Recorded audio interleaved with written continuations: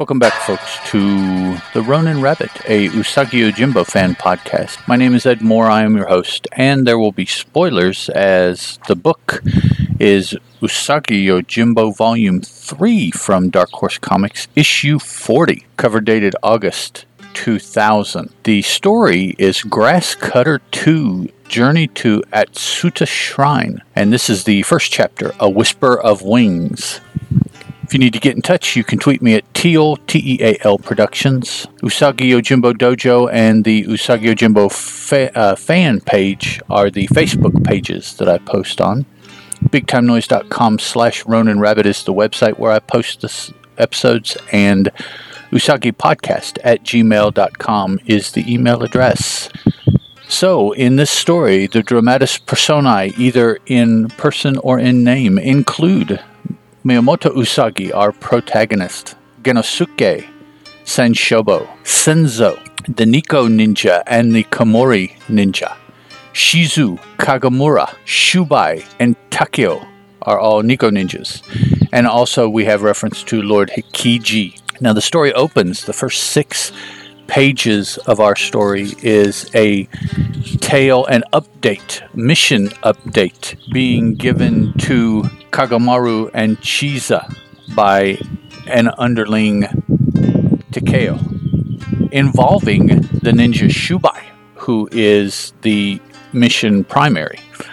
And Takeo is trailing him, shadowing him to make sure that nothing happens. It's kind of his protector to ensure the success of the mission. Although Takeo is trying to hang back so that Shubai doesn't know he's there. So perhaps Chizu and Kagamaru are concerned of Shubai's loyalty, and so they're having him watched. But we see that Shubai is going through much effort to not be followed, to not be found out, but to return to the headquarters of the Nikko Ninja.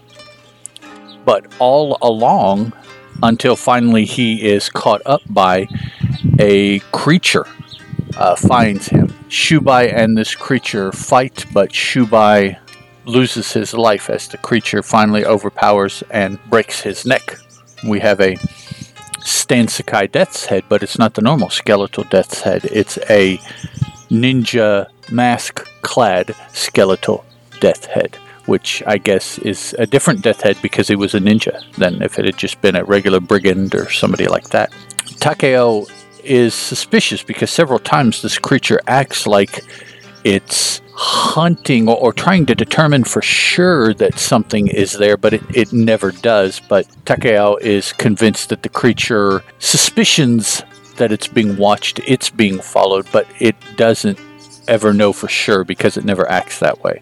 But it does get the body of Shubai and takes it back to a hut in the forest where the 8 conspirators met during the initial Grass Cutter storyline. The impetus for the antagonistic side, actually, of the initial Grass Cutter storyline. This creature that Takeo has been following that killed Shubai is called a Kitanamono, and Takeo relates that he found out it's a member of a remote mountain people and servant of the witch who was employed by the 8 conspirators. And for those of you new who are not familiar with the original Grass Cutter storyline, it is in the 12th trade of the original 12th trade of the Usagi series. It has been reprinted multiple times. Actually, most recently, it's been printed along with this story, reprinted rather, Grass Cutter 2, Grass Cutter 1 and 2, together in a limited edition bound volume. So that is the most recent reprinting. But if you just look up Grass Cutter, you'll get all kinds of, on Google, you'll get all kinds of links for Amazon and eBay and, sales places where you can buy any number of editions and volumes reprinting the Grass Cutter initial trade paperback printing. So finally we are at the actual current scene which, as I said, is a meeting of Shizu, the Nico Ninja lead, Kagamaru, her number 1, and Takeo, who has returned from a mission. And they are hunting the sword that was the hero's quest object de quest, I guess, of the original Grasscutter storyline. It fell out of knowledge. It was hidden, but the Nico Ninja want to find it because the lord under which they serve, long-armedly, or they are not strongly serving, but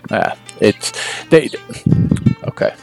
Chizu doesn't trust Lord Hikiji, but the Nico Ninja do serve him, so that's the nature of the relationship. Chizu feels that Hikiji, once he gets the sword, will be more problematic than he is now, and so she is determined to find the sword, and at this point in the story, we don't know what. We will find out here in another couple issues, what her plan is should the Nico Ninja, or when the Nico Ninja acquire said sword. It's a mystical, god-killing, all-powerful kind of sword, kind of akin to, let's say, Excalibur from the Arthurian mythos, that kind of sword. So they're trying to locate it. That was part of Shubai's mission. He had tracked down the track of the sword, let's say, the path that the sword had traveled to this area that also had this hut where the 8 conspirators met previously. And he was returning to relay that he had been able to track the sword down at least to that location and was killed, I guess, was stopped, waylaid by this Kitana Mono. And so that's where we are at, excuse me. During the discussion here, we see that Chizu is referred to as Kashira, which is chief. After Takeo is dismissed, Chizu and Kagamaru discuss back and forth. We find that perhaps Kagamaru sees things more in line of Lord Hikiji than Chizu. He makes that known. Chizu is aware of that, and so I think that at this point her trust in his motives diminishes, but not as it pertains to him being a ninja of the Nico clan, because she still entrusts with him knowledge, and here in a little bit a lead of a mission. And then we find out even a little further along here in the story, and I say this because I've read the first 3 parts of this so far here right now, last night. So a little foreshadowing there, I guess. So they're deciding what to do. We have the word shogun given and defined by Mr. Sakai as the military dictator. As they're discussing things, they're talking, they get up, wander outside, and Chizu notices that blood is dripping off the eave of the porch onto some rocks, out front here. And she tracks it back, jumps up on the roof of the meeting place with Kagamaru, and we find that it is Takeo who has been cut to shreds.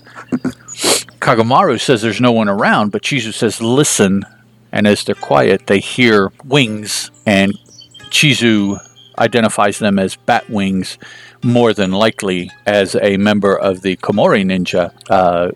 Surreptitiously got in, perhaps overheard their discussion, more than likely killed Takeo, and it kind of fortifies in Chizu that something must be done. And at this point, not that we are aware per anything she does or says, but I think for me, as far as the story goes, in her mind, it solidifies what the Nico Ninja now must do, because things are kind of ratcheting up as far as the danger and the importance of this sword, as perhaps multiple entities have been on the search, and they're starting to narrow down to where they believe the sword is, which is kind of interesting to me, because in the original Grasscutter storyline, the initial parts, there didn't seem to be that much searching for it. I guess because it had been truly lost to antiquity and no one really knew. But then as it turned up and these various political, military entities found that the sword actually did exist and wasn't just a part of myth, that they decided, that they wanted it, and here it was, and it existed, and we'll get it, and then it disappears. So now that they know that it truly does exist, they haven't given up on it, as perhaps it had initially been done because of the initial life that the sword had led. We cut to Usagi and Genosuke and Senshobo as they're in a hut. Let me flip back here. I don't quite remember. They're all together somewhere. They're at the temple that Senshobo is the head priest over, which is where the initial grass cutter storyline pretty much ended. It ended there at that temple. So after some wanderings and whatnot, these people, Usagi and Genosuke and Senshobo, have gotten back together, and they are now here at this temple. Usagi is drawing a map of how they should go to get to the Atsuta shrine, because Usagi's plan is to take the sword, which is at this temple, and hide it in plain sight, because the Atsuta shrine is a shrine to the sword, and there is a mock of the sword there. And so Usagi's plan is, and it's always been there, as long as this temple has been there, this mock-up of the sword has been there, and everyone knows that it's a fake. So Usagi's plan is to take the real, substitute it for the fake, and at this shrine leave the real sword there for a variety of reasons. People already know that the sword is there, but now it will be the real. But also because of the place, power, prestige that this shrine has, it's felt that it would truly be a really bold person that would tamper with, seemingly destroy this shrine in order to get it. And that is, he's kind of counting on the power of, the power of reverence, I guess. That'd be like us, say someone breaking into a Catholic breaking into the Vatican to steal something and destroying the church that's there at the Vatican, or so. I would imagine, it would be something very similar. You'd be really having to trample on a lot of things you believed in order to do that. And so you're just relying on the fact that people just typically wouldn't do that. So they're hatching out a plan.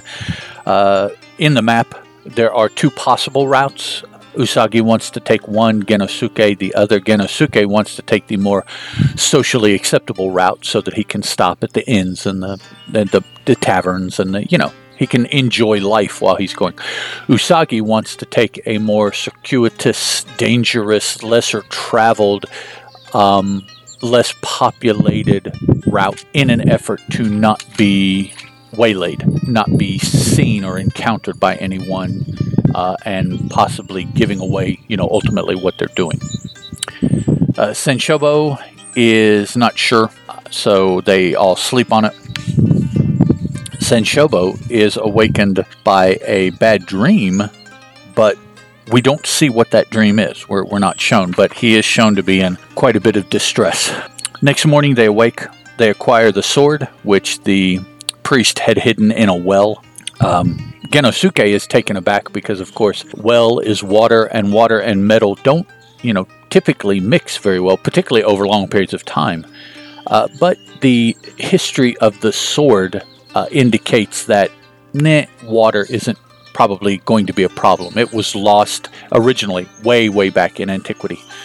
It was lost after an oceanic battle of factions fell into the ocean and was lost to history there. So Senshobo figures, well, if, for thousands of years it can live under the ocean, a little bit of time in the bottom of my well isn't going to hurt it. All of which, that entire story isn't relayed to Genosuke, just the high points, which kind of tells me that Genosuke has no knowledge really of this particular mythology around the sword, which is kind of curious, I guess, because everyone seems to know about this story.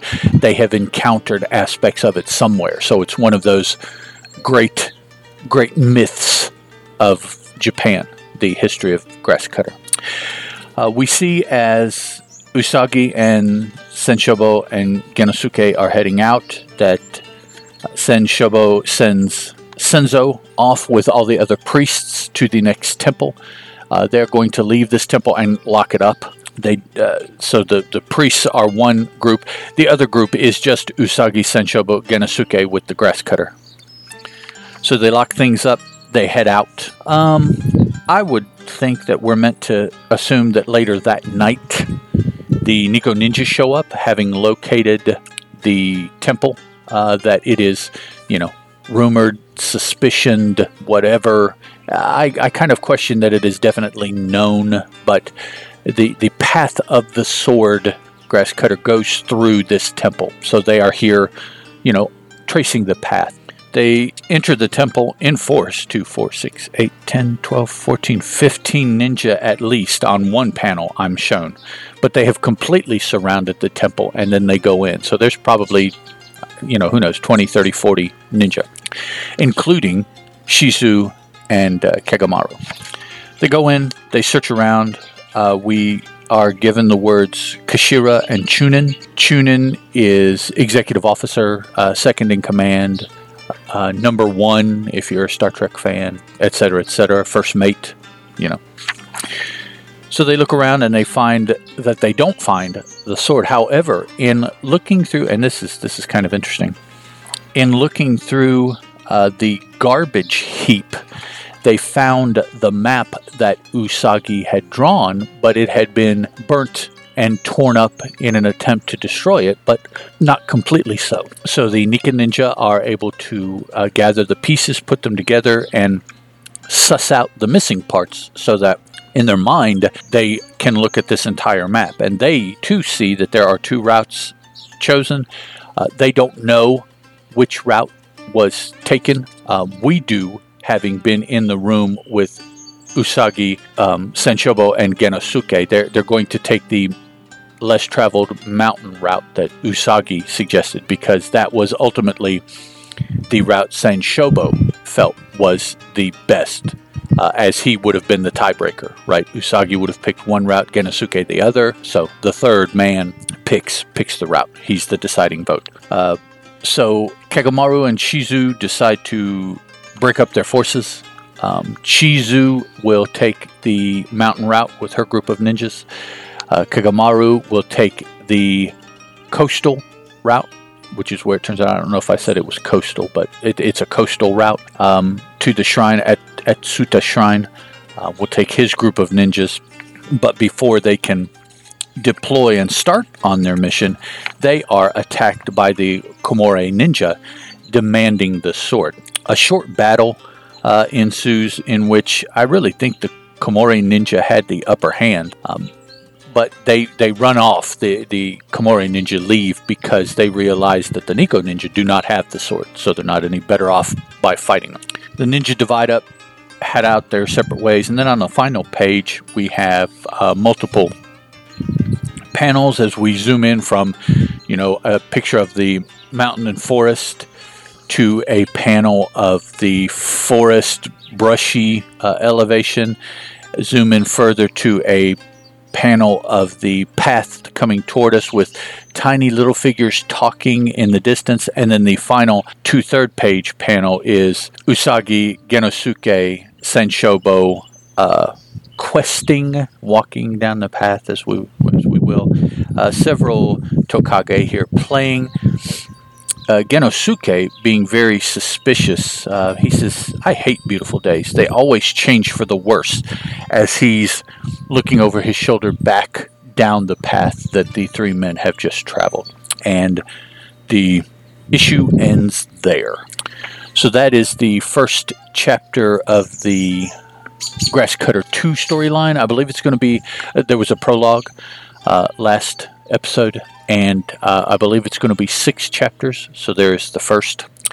Next time out, the grand list says that I will be talking about the current volume, Volume 4, Issue 9 of Usagi Yojimbo. So that's what is up for next episode. The episode after will be the next chapter of Grasscutter 2 for those of you that are inclined to skip. But, I mean, I wouldn't, because I'm an Usagi fan, and I hope that you are too, and you listen to each episode, because now there are 3 different segments that I'm talking about. These back issues, the current volume, and most recently the Color Classics, which are talking about stories from way back that I also have talked about, but I have talked about them, 9 years, 8, 9 years ago. So this will be an opportunity for me to have new takes based on, what I know and what I have learned and everything like that. So hopefully the Color Classic, even though I've already talked about those stories, talking about them this time will be a little different. Plus I decided to, because I thought that would be an easy place for people to start who are not familiar with Usagi. Between the Color Classics and the current volume, you're kind of doing double duty there. I hope. That's what's in my head anyways. You guys that listen will be the ultimate determinant of if that's how it works out or not. So, all that rambling aside, that is Chapter 1 for Grasscutter 2. Next episode is Issue 9 of the current volume. I'll talk to you guys then. Ciao. The Ronin Rabbit podcast is a Teal production, and as such is licensed under a Creative Commons Attribution, Non-Commercial, Non-Derivatives 3.0 Unported License.